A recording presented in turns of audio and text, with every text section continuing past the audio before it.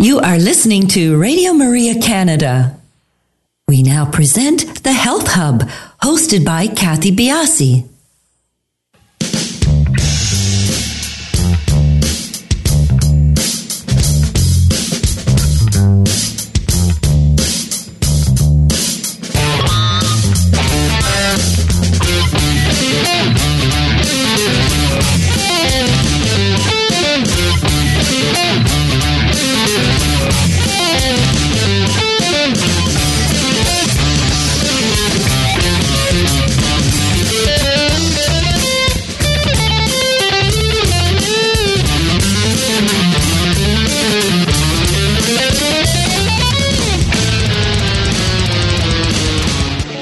Good morning, everyone, and welcome to the Health Hub. I'm Kathy Biasi, your host, and along with our producer, Alex Diaz, we would like to welcome you to our show this Tuesday morning. How are you doing, Alex? I'm good. I'm doing well, thank you. Doing well. We have a busy place today. I couldn't find a parking spot. Yes, so there's a lot of additional programming and various meetings that are going on presently, which is all to do with this year's preparation of our 25th anniversary on some level. On some level, yeah. All the rooms are booked. We had to move people out of my room for the show. It's fun to see a lot of people here. Yeah, it's very energizing. It is energizing. It is energizing. Are you involved in these meetings, or are you just a bystander? On some level, I'm. You're in and out. In and out on most of them, but excellent. That's okay. Yeah, it is. It's nice to see the hustle and bustle in here. Excellent. So as you can tell, today's show is live. Our number is 416-245-1534 if you'd like to call in. And please do follow us on our social sites. We are on Instagram, Twitter, and Facebook, and we are at the Health Hub RMC on all three sites. And do feel free to email us at thh@radiomaria.ca if you have any questions, concerns, topics you'd like us to cover, anything of the like. We always like to hear from you. So it's been a busy week, Alex. We've had the Raptors at 15 wins. They're on a tear. I now know which movies I should be teeing up to watch from the Oscars. All is good. I know. Actually, I actually happened to see Joker.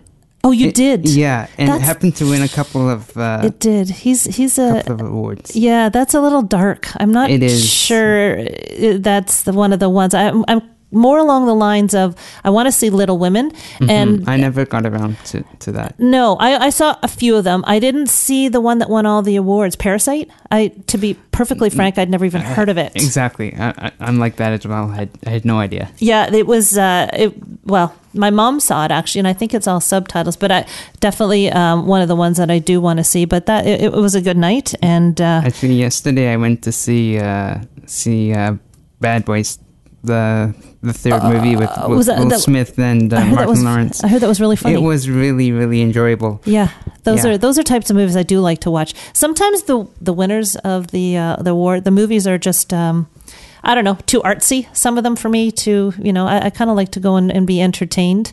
Yeah, I did see 1917. It was really good, but it again, it was more of a... It took home a few Oscars, I believe, too. Yeah. It did, but it was good. It was good. It was fun to watch. And it's only Tuesday, and all this has happened. The weather's been great, and we still have, or I still have my husband's birthday this week and Valentine's Day. So it's a busy week, fun week. Who says February is a bad month? The weather's been great. We're moving on, and let's just get to this before I forget. Please do subscribe to our podcast. We are the Health Hub on iTunes, SoundCloud, all your favorite podcast platforms, and you can also find all of our podcasts on the Radio Maria Canada website, which is radiomaria.ca, and on my website, which is kathybiasi.com. I think we're up to date with all of the podcasts. Last week was Spiro with the Goat Show, and that's doing quite well. I guess a lot of people are interested in that topic because it's come out now and it's doing quite well. So please do take a listen. We have fantastic guests, great topics, very interesting topics, including today's, which I cannot wait to get to, on compassion with Dr. Tresiak. But before that, I did segue quite nicely, as you might pick up on there, Alex. I segued into Valentine's Day. And let's talk about, now it's dinner time, cards and roses and chocolate. So I thought I might pick up on one of those and have a little discussion because of the timely topic. So let's talk about chocolate. So all of the chocolate products that we get, whether in boxes or bars, come from cacao seeds, which come from the cacao tree. It's an evergreen tree that grows in South America and West Africa. And cacao seeds they come from little pods that are on, or not even that little, that are on the tree trunks of these trees. And they are harvested and made into, and by various means, into all the chocolate products that we have. So cacao is different from cocoa, so we'll make that distinction very clearly. But cacao itself is really a superfood. It contains lots of antioxidants, a good amount of iron, calcium, and magnesium. And it also contains something called theobromine, which is a bitter compound from the seed.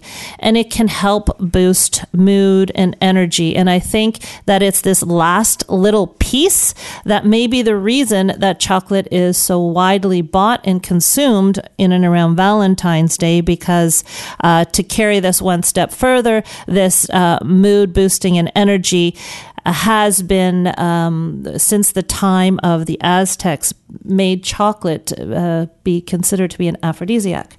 So here we go in the line of how chocolate sort of came into be for Valentine's Day. So a little bit of a ditty on the history of it.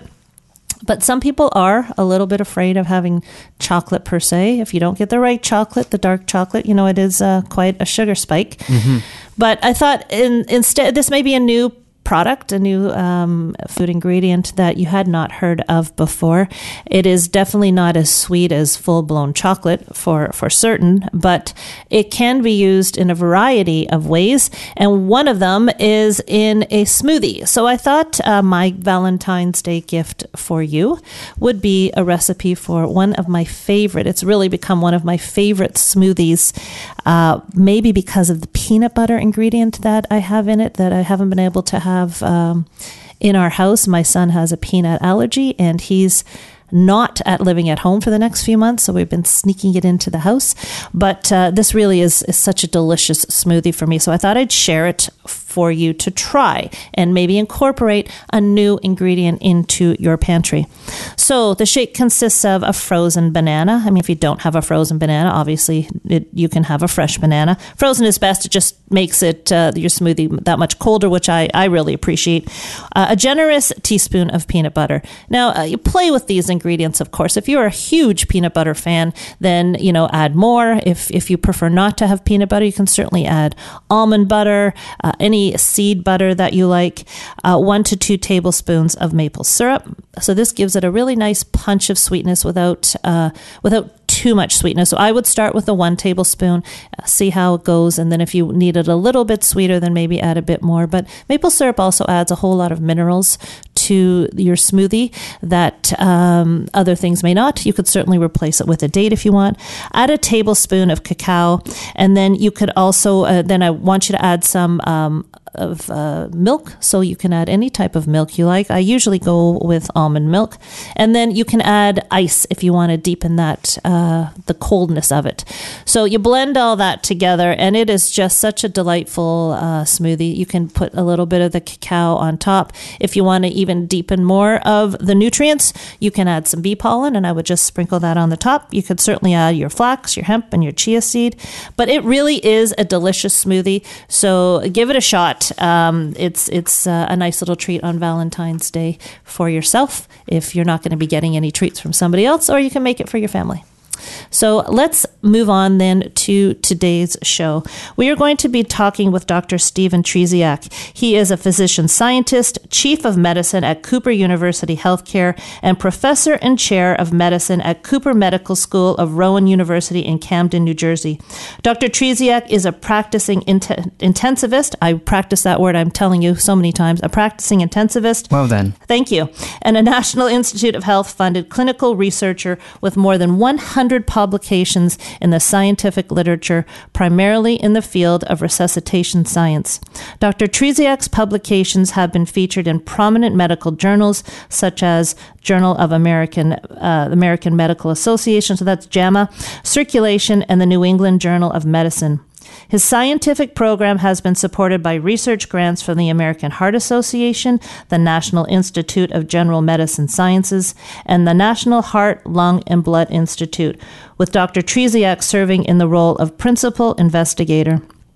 Currently, Dr. Trzeciak's research is focused on a new field called compassionomics, in which he is studying the scientific effects of compassion on patients, patient care, and those who care for patients.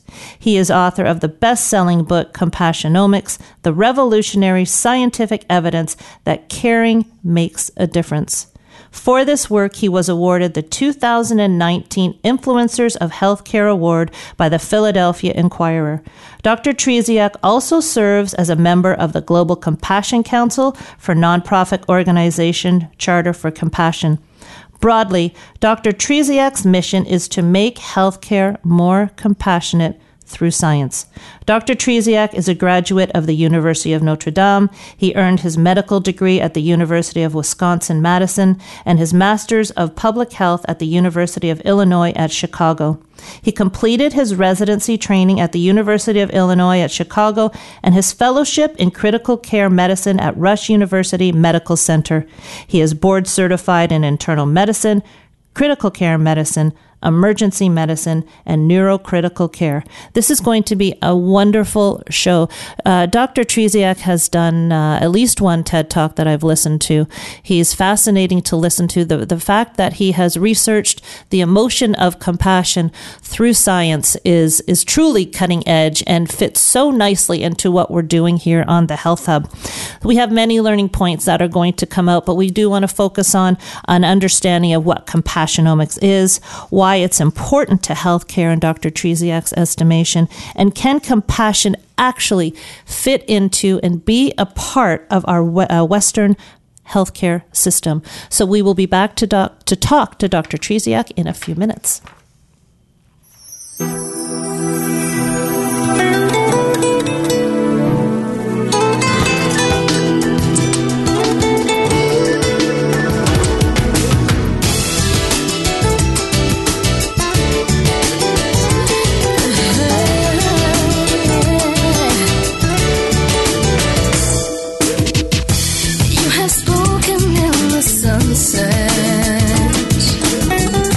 You have whispered words of comfort in the wind. You know everything about me.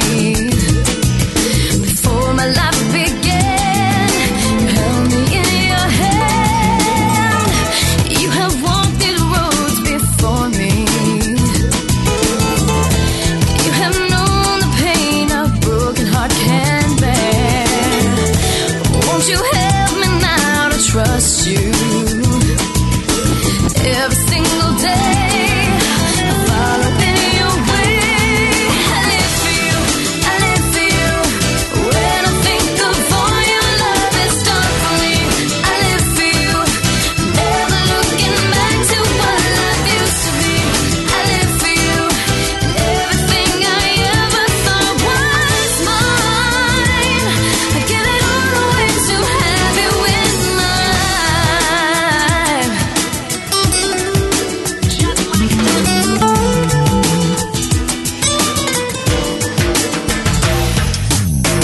I see you in the crystal waters, and I have felt you in the dark of my despair. You have shown love unfailing, river running deep, that's welling up in me.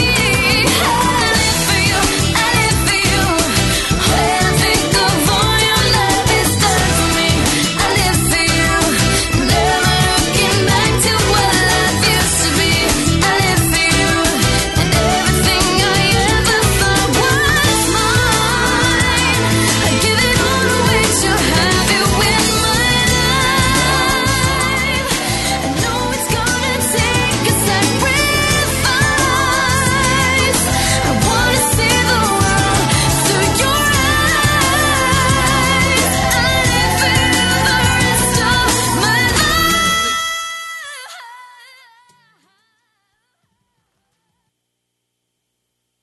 You are listening to Radio Maria Canada. We now continue with the program, The Health Hub, hosted by Kathy Biasi. Welcome back, everybody. Again, our show is live. If you'd like to call in, our number is 416-245-1534. And please do follow us on our social sites. We are at The Health Hub RMC on Instagram, Twitter, and Facebook. Dr. Trzeciak, thank you so much for joining us, taking the time out of your busy schedule to spread the word of this great topic that you are so deeply embedded with. Kathy, thank you, and many thanks to Alex as well. It's an honor to be on the Health Hub. It's such, I found you when I was sort of looking through the TED Health Talks, and it gripped me. It truly gripped me. I work with cancer patients, and this is an area that, honestly, health practitioners, through no fault of their own, may be too busy, as you are a practitioner yourself, and we'd like to hear your story. Compassion just may not fit into the Western model because of timing. How did you stumble upon this area, and why did it take hold of you so deeply? Really, it started with an unexpected question from a 12-year-old. So I was studying resuscitation science. I was studying brain injury after cardiac arrest. As you mentioned in the intro, I'm an intensivist, so I'm a specialist in intensive care medicine. And as far as I was concerned, I wasn't in the market for any kind of a change in trajectory in my research program. Everything was going as planned. We were getting grants from the NIH here in the U.S. We were publishing in some of the best journals, and we were hitting every milestone for success. But then I got this unexpected question from a 12-year-old, and that was my son. So he was preparing a talk for his class at school, and he asked me for help. And the question that he had to speak to is, what is the most pressing problem of our time? That was in the 7th grade. Now, I don't know what you were doing in the 7th grade, but I was not doing what is the most pressing problem of our time. That's quite deep. Yeah, so fast forward to the end of the story, I challenged him that, of course, there's no one single most pressing problem of our time, but the main question is, what is the most pressing problem for you through your lens of experience? So for him, through his lens of experience as a young person. And then he challenged me back. And I, through a period of introspection, had to ask myself, what's the most pressing problem of our time through my lens of experience as a physician scientist and in healthcare. And as I looked through the biomedical evidence, I became convicted. My eyes were open to a stark reality that in healthcare, there's an abundance of that scientific evidence and other evidence showing that we are in the midst of a compassion crisis. So specifically, I can tell you that in the U.S., there is very rigorous data to show that nearly half of Americans believe that the healthcare system and our healthcare providers are not compassionate. Numerous rigorously conducted scientific studies have shown that physicians miss 60 to 90% of opportunities to respond to patients with compassion, and that compassion actually comprises less than 1% of physician statements to patients in the context of an office visit. There's data that in critical care medicine, the healthcare team very rarely expresses compassion to patients and families in the ICU environment. In office settings, there's Mayo Clinic data to show that on average we interrupt people 11 seconds into the statement of their main complaint, when the evidence shows that they only need 26 seconds on average to actually tell you what's really on their mind.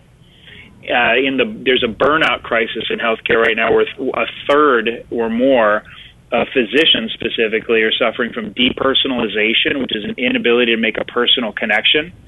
And in the era of electronic health records, there's very compelling evidence that healthcare providers currently spend more time looking into computer screens than looking their patients in the eyes. So based on all of these data and other data, I conclude that we have a compassion crisis in healthcare. And did you coin this term compassionomics, or has this been an existing study? Well, my colleague Anthony Mazzarelli and I, in writing the book Compassionomics, we were essentially speaking to an approach that, in our opinion, hadn't really been used before. So for decades, there have been very important voices in medicine that have been calling for more help, for more compassion. And if we're being honest, we're not moving the needle at all. And in fact, there's a lot of evidence, including what I already shared with you, that it's actually getting worse, not getting better. And so we thought that a different approach is needed. And so rather than taking a moral or ethical approach to compassion in healthcare or an emotional, sentimental approach, we wanted to take a scientific approach because the other approaches weren't working. And the approach that we wanted to take was the approach that a researcher would take. What is the evidence? Let's apply rigorous scientific principles to evaluate the evidence. We use a methodology called systematic review. And the term compassionomics came up because we found an abundance of evidence that compassion matters not just in meaningful ways, like we might think, but also in measurable ways. And so we call it compassionomics because it's the convergence of the science and the art of medicine. When I share the data that there's a compassion crisis in healthcare, one natural question that could flow from that is, so what? Does compassion really matter? Now, of course, you could say, of course, compassion matters. It's a cornerstone of the art of medicine. We have a moral and ethical imperative to treat patients with compassion. And of course, I agree, and I've always agreed, but that's not the question. The question is compassion just the art of medicine, or are there also evidence-based effects belonging in the science of medicine? So we spent 2 years going through the biomedical literature, through the National Library of Medicine, or PubMed, as it's called, and we found more than 1,000 scientific abstracts that we reviewed. There are more than 280 original science research papers that are buried in the text of Compassionomics and cited in the back if anybody wants to actually go to the literature itself. Compassionomics is just our way to frame it as we need to start thinking of compassion in scientific terms because there actually are measurable effects rather than just thinking about it in emotional or moral ethical terms as if compassion is just a nice to have. It's actually more than that. The evidence points to the fact that compassion is beneficial for patients, for patient care, and those who care for patients. And in Compassionomics, we try to show you all the data, of course, intermixed with stories and stories that really bring the data to life. But we just took a different approach, and that's where Compassionomics came from. We're still in a Western world, and as much as we are trying to bring in more integrative approaches, in the area of acupuncture and things like that are recognized scientifically, science moves the needle. We are still of that mindset that science moves the needle. And that's why what you have done and what you've pulled together, I think, is profound because you can move the needle. Compassion, one would say, is part of being human. Why have we lost this? Did we ever have it in the Western medical system? How you talked about the how, but why is it not a piece of the medical system? Well, some would argue that there's been an erosion, that perhaps it was better at one point in time, and perhaps that's even one could argue that we're seeing a decline in compassion in society in general, so perhaps it's just bleeding over into healthcare, no pun intended. So a rigorously conducted meta-analysis published by investigators from the University of Michigan showed that empathy, and we can talk about the difference between compassion and empathy if you'd like, but empathy is declining over time in this study, specifically in young people, like college-age people. It's been declining over the past 2 decades, and the decline in empathy is actually accelerating over time. That in addition to that, a Harvard University study, an education study that enrolled middle school and high school age students, asked them what they believed their parents valued the most from them. And the students overwhelmingly said that they valued, that their parents valued their achievements and their accolades more than their kindness for others. And in a very striking Pew Research study from the U.S. from just a couple of years back, fully 1/3 of Americans acknowledged that they didn't consider compassion to be among their core values. So there's perhaps a societal change in compassion over time, and perhaps it's just manifesting itself in healthcare. Let's talk about, just before we go to break, and that's really a sad note, really it is. Let's talk about the difference between empathy and compassion. My understanding is empathy is sort of a natural flow. And can compassion and empathy be learned and taught? Yeah, so first let's do the nomenclature piece. So although there is some debate about definitions and nomenclature in the scientific community, most people that do research on compassion define it like this. They define compassion as the emotional response to another's pain or suffering involving the authentic desire to help. So the key words there are response and help.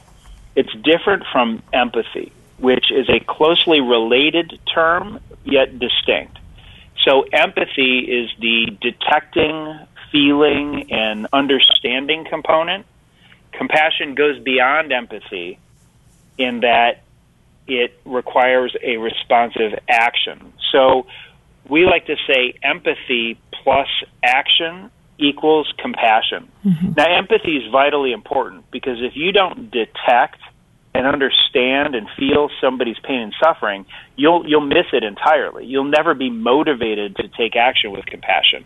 But compassion goes beyond to take some sort of responsive action. And there's actually neuroscience data to underscore this distinction. When you bear witness to suffering and someone with pain and suffering, it actually activates the pain centers in your brain. We know this from functional MRI studies, which can detect subtle differences in cerebral blood flow, so blood flow to the brain indicating what part of the brain is being activated at any given point in time. When you witness suffering, it hits you in the pain center of the brain, but when you take action to relieve someone's pain to some extent, it actually activates a different neural structure, an area of the brain that's essentially a reward center. It's associated with positive affect, so positive emotion and affiliation. It's a positive experience. So these are not just semantics, the difference between empathy and compassion. There's actually neuroscience showing how that they're actually distinct, but vitally important, both of them. So you choose to be compassionate. You feel empathy, and you make the choice to be compassionate. Most scientists would agree with your statement, yes, because it requires a responsive action, and you can either choose to respond or not. Interesting. We're going to go to a break here. When we come back, we are going to continue with the conversation and pick up where Dr. Trzeciak talked about the reward center of compassion and how compassion not only affects a patient, but it also affects the person who is exhibiting the compassion. And when we come back for our break, we'll talk about that very interesting topic.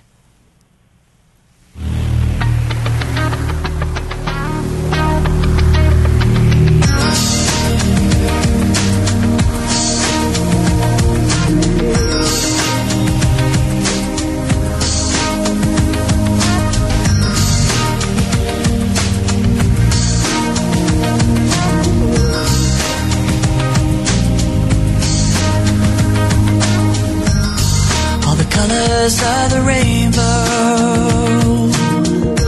all the voices of the wind, every dream that reaches out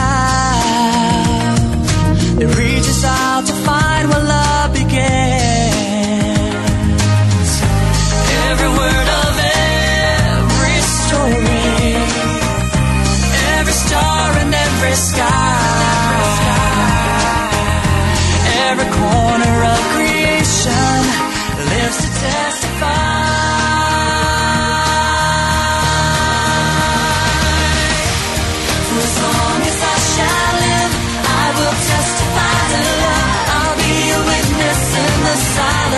when words are not enough.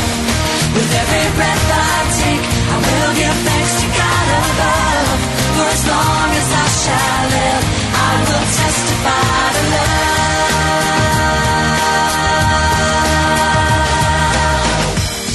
From the mountains to the valleys, from the rivers to the sea.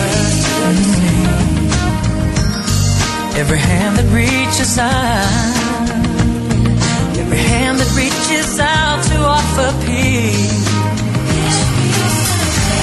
Every simple act of mercy, every step to kingdom come. All the hope in every heart will speak what love has done.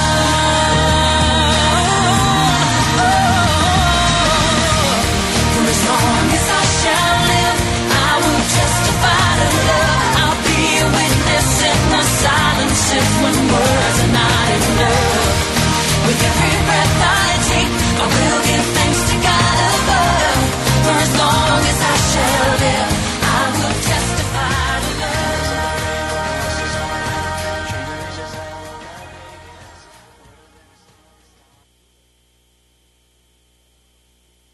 You are listening to The Health Hub here on Radio Maria Canada. A Catholic voice wherever you are. To contact us and be a part of the show, please call 416-245-1534. We now continue with the program. Here once again is your host, Kathy Biasi. Welcome back, everybody. We're talking with Dr. Trzeciak here about Compassionomics. It's a fascinating conversation, and I would be remiss if we don't get into the benefits of this for patients and patient givers. I just have so many other ways I want to go, but let's start with this. Dr. Trzeciak, can you give us how compassion works in both areas of healthcare, those receiving it and those giving it?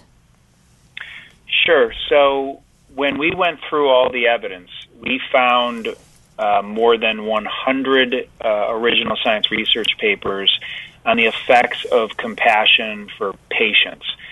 Of course, we can't talk about 100 different papers today, but I can give you the general categories that these effects fit into. They are physiological, psychological, effects on patient self-care, so for how patients take care of themselves, as well as effects on the quality of health care. So in physiological terms, compassion for patients can modulate another person's physiology by having immune system effects, so they can be have lower duration and lower severity of the common cold. Research from Thomas Jefferson University has found that compassion is associated with optimal blood glucose control and fewer complications in patients with diabetes. Perhaps it's because they adhere to their medication regimen more tightly when they trust their physician who cares for them deeply. Another example is that compassion can modulate a patient's perception of pain.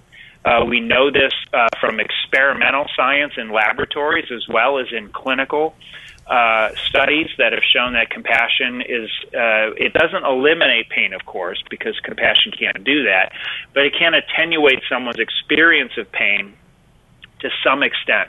Pain perception is extremely complex. It's one of the most complex things in all of medicine. I'm not trying to make it overly simplistic, but there's evidence that compassionate care can lower the perception of pain in patients with low back pain, in patients with abdominal pain due to irritable bowel syndrome, in patients that have postoperative pain, as well as in patients with migraine headaches.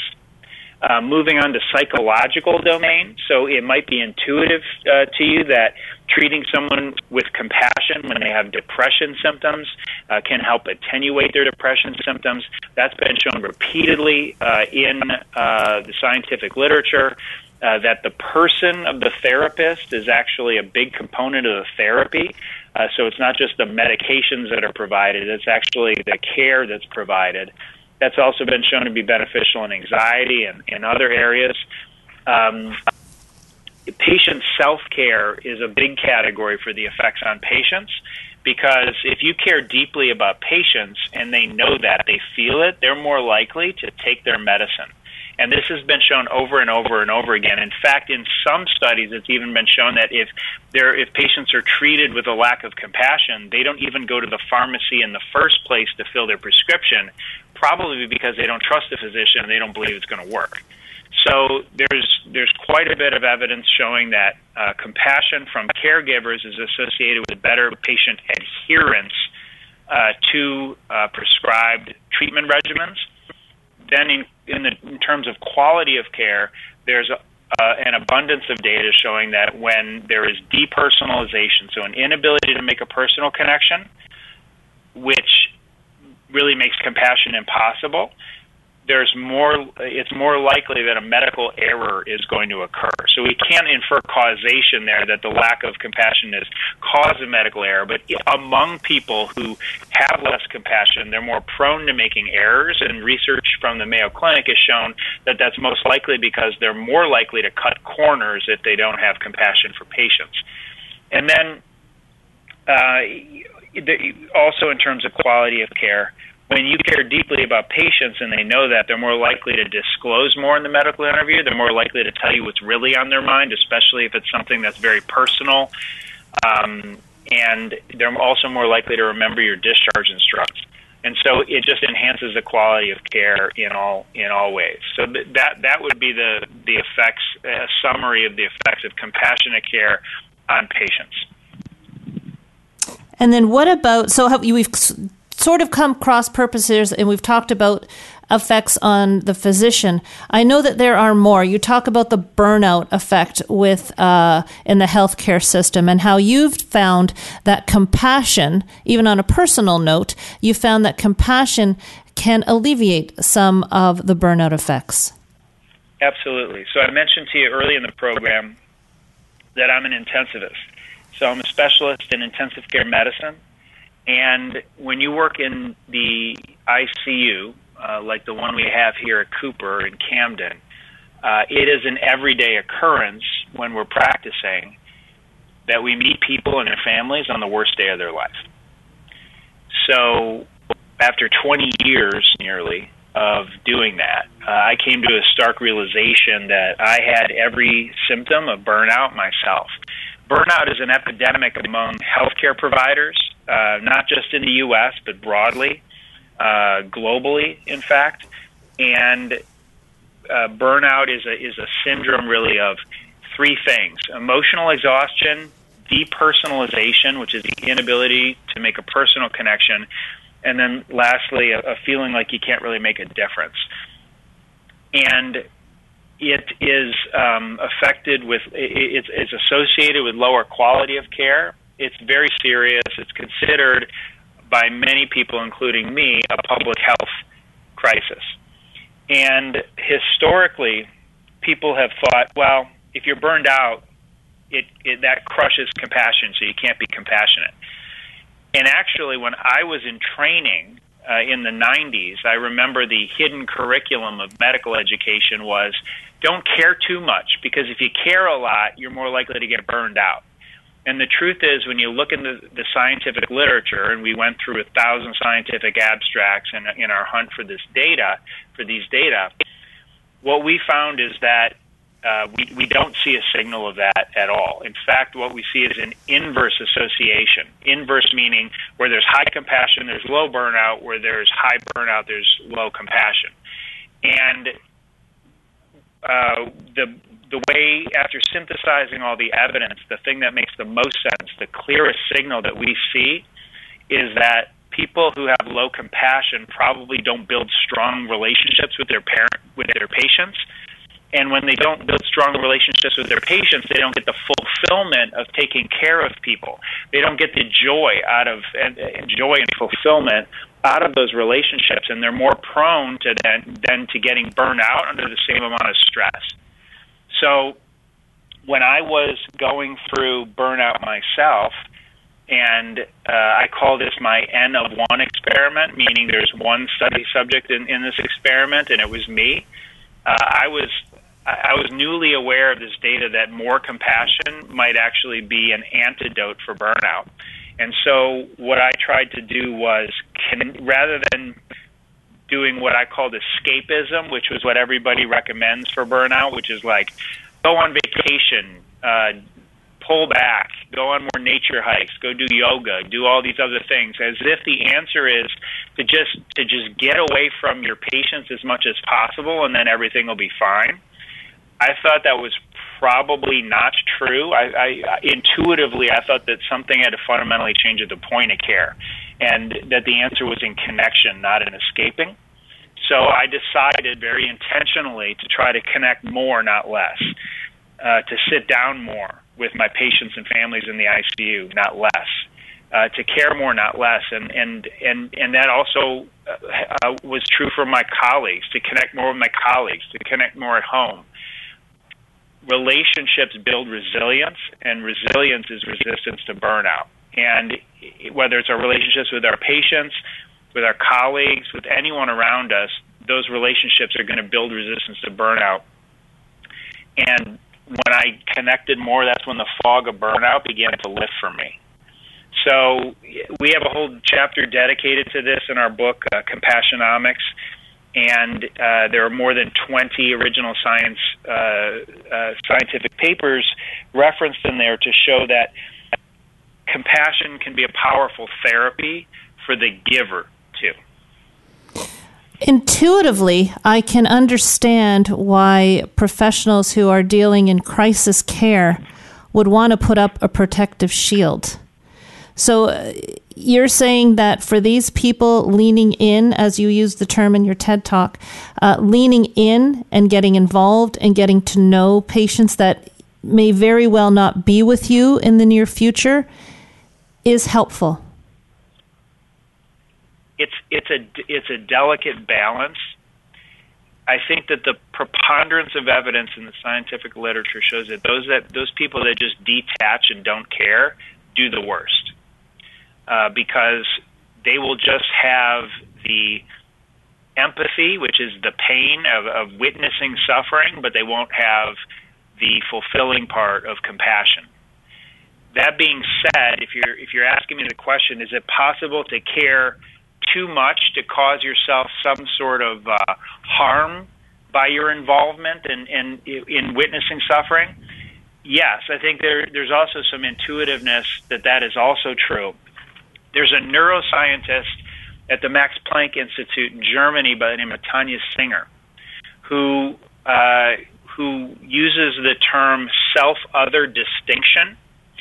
Historically, others have used other terms for it, but I think that the best term for it is the Tanya Singer framing of self-other distinction, meaning you bear witness for suffering, you do something to try to alleviate it, but at the same time you realize, in self-other distinction, you realize that this devastating tragedy is not happening to you, and be thankful for that.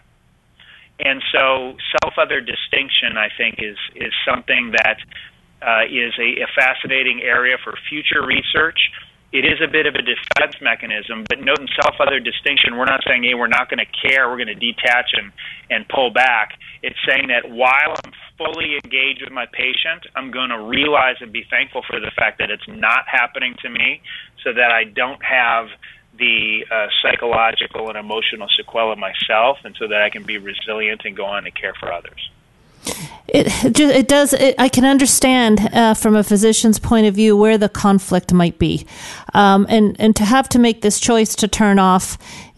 Compassion is to me is a basic human decency issue, and just the conflict of having to turn that compassion off for self-preservation in and of itself must be a conflicting thing, because we're coming from a place where physicians want to do what's best for their patient. So having to turn this off in and of itself, this ability to extend themselves beyond the screen and to take time in an appointment, this must be a very difficult thing for a physician, a surgeon, anybody in the healthcare line to do. So that in and of itself must bring a level of conflict. But do we have time? Do you have time in the Western model, to have a piece of your interview, your working with your patient, is there actually time for compassion to fit in? So the short answer to your question is yes, and I'm going to suggest to you that it is the key here is mindset. So a study published in the Journal of General Internal Medicine by a group of investigators from Harvard University about 5 years ago reported that 56% of physicians said they do not have time for compassion. They don't have time for compassion. So it begs the question, how much time does it actually take? So I'm going to share with you a story, a group of investigators from Johns Hopkins University in cancer, which I know is very important to you, Kathy. Mm-hmm. They did a randomized control trial, so very scientifically rigorous. This was in a group of breast cancer survivors. And the primary outcome measure of their randomized control trial was anxiety among these cancer patients. And if you've ever been touched by cancer or had somebody close to you touched by cancer, you probably know that anxiety is a pretty important outcome measure. I've had breast cancer myself. So I'm gonna tell you what their intervention was that reduced anxiety in a measurable way in these cancer patients. So I could describe it for you, but I'm just going to read it to you. And it was a usual care consultation from an oncologist versus special care, which was just a little bit more. So here was the message from the oncologist at the beginning of the consultation. I know this is a tough experience to go through, and I want you to know I am here with you. Some of the things that I say to you today may be difficult to understand, so I want you to feel comfortable in stopping me if something I say is confusing or doesn't make sense. We're here together, and we'll go through this together. And then again, at the end of the consultation, the oncologist said, I know this is a tough time for you, and I want to emphasize that we're in this together. I'll be with you each step along the way.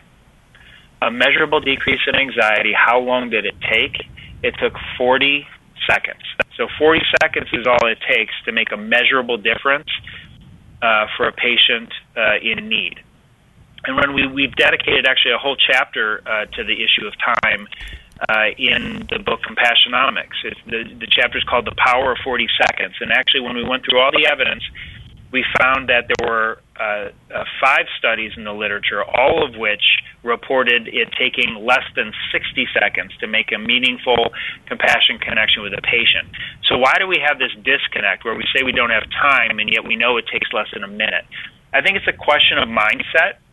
We often feel rushed, but when you actually consider how long it actually takes, I often tell people we can go through our days with the same brusque efficiency, or we can treat people with compassion. And if anyone had a stopwatch, they would find that it doesn't take any more time to treat people with compassion. I think it's an issue of mindset. When we feel hurried, we're less likely to help. That has been shown over and over again in psychological studies, going all the way back to the classical Good Samaritan study from Princeton University decades ago. And so when people feel like they're more in a rush, they're less likely to help. The question is, are they really in a rush or not? And yes, healthcare is busy, but I think if we don't have 40 seconds, I think that we should reconsider that, because the reality is we probably do. We're just choosing not to, or at least we're in a mindset where it's not possible. If we open our mind to the fact that it really doesn't take any more time, then we can treat people consistently with compassion. And it makes a difference. And we'll end on a personal note on 2 fronts.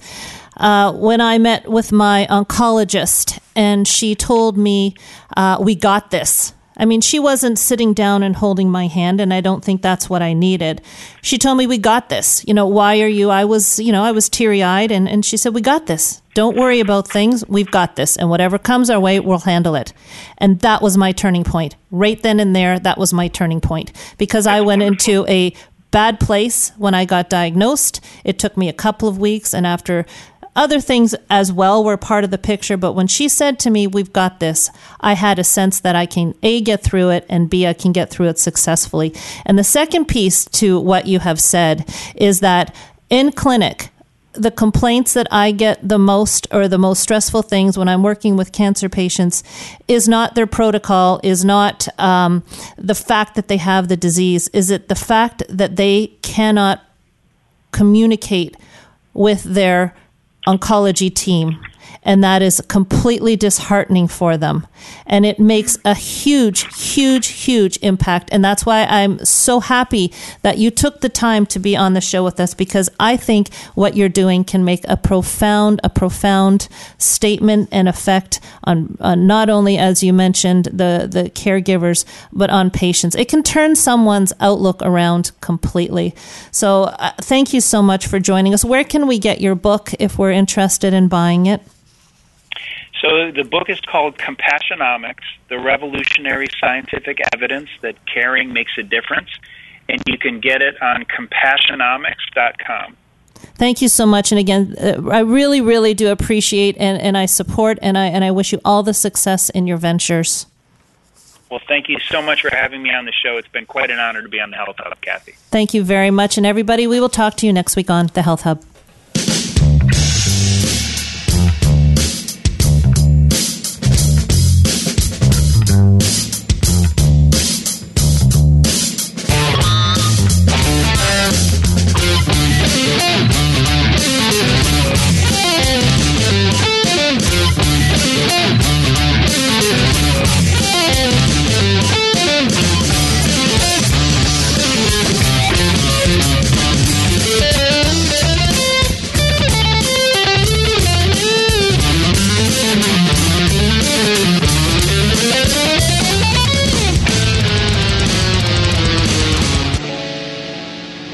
You have been listening to The Health Hub, hosted by Kathy Biasi, here on Radio Maria Canada.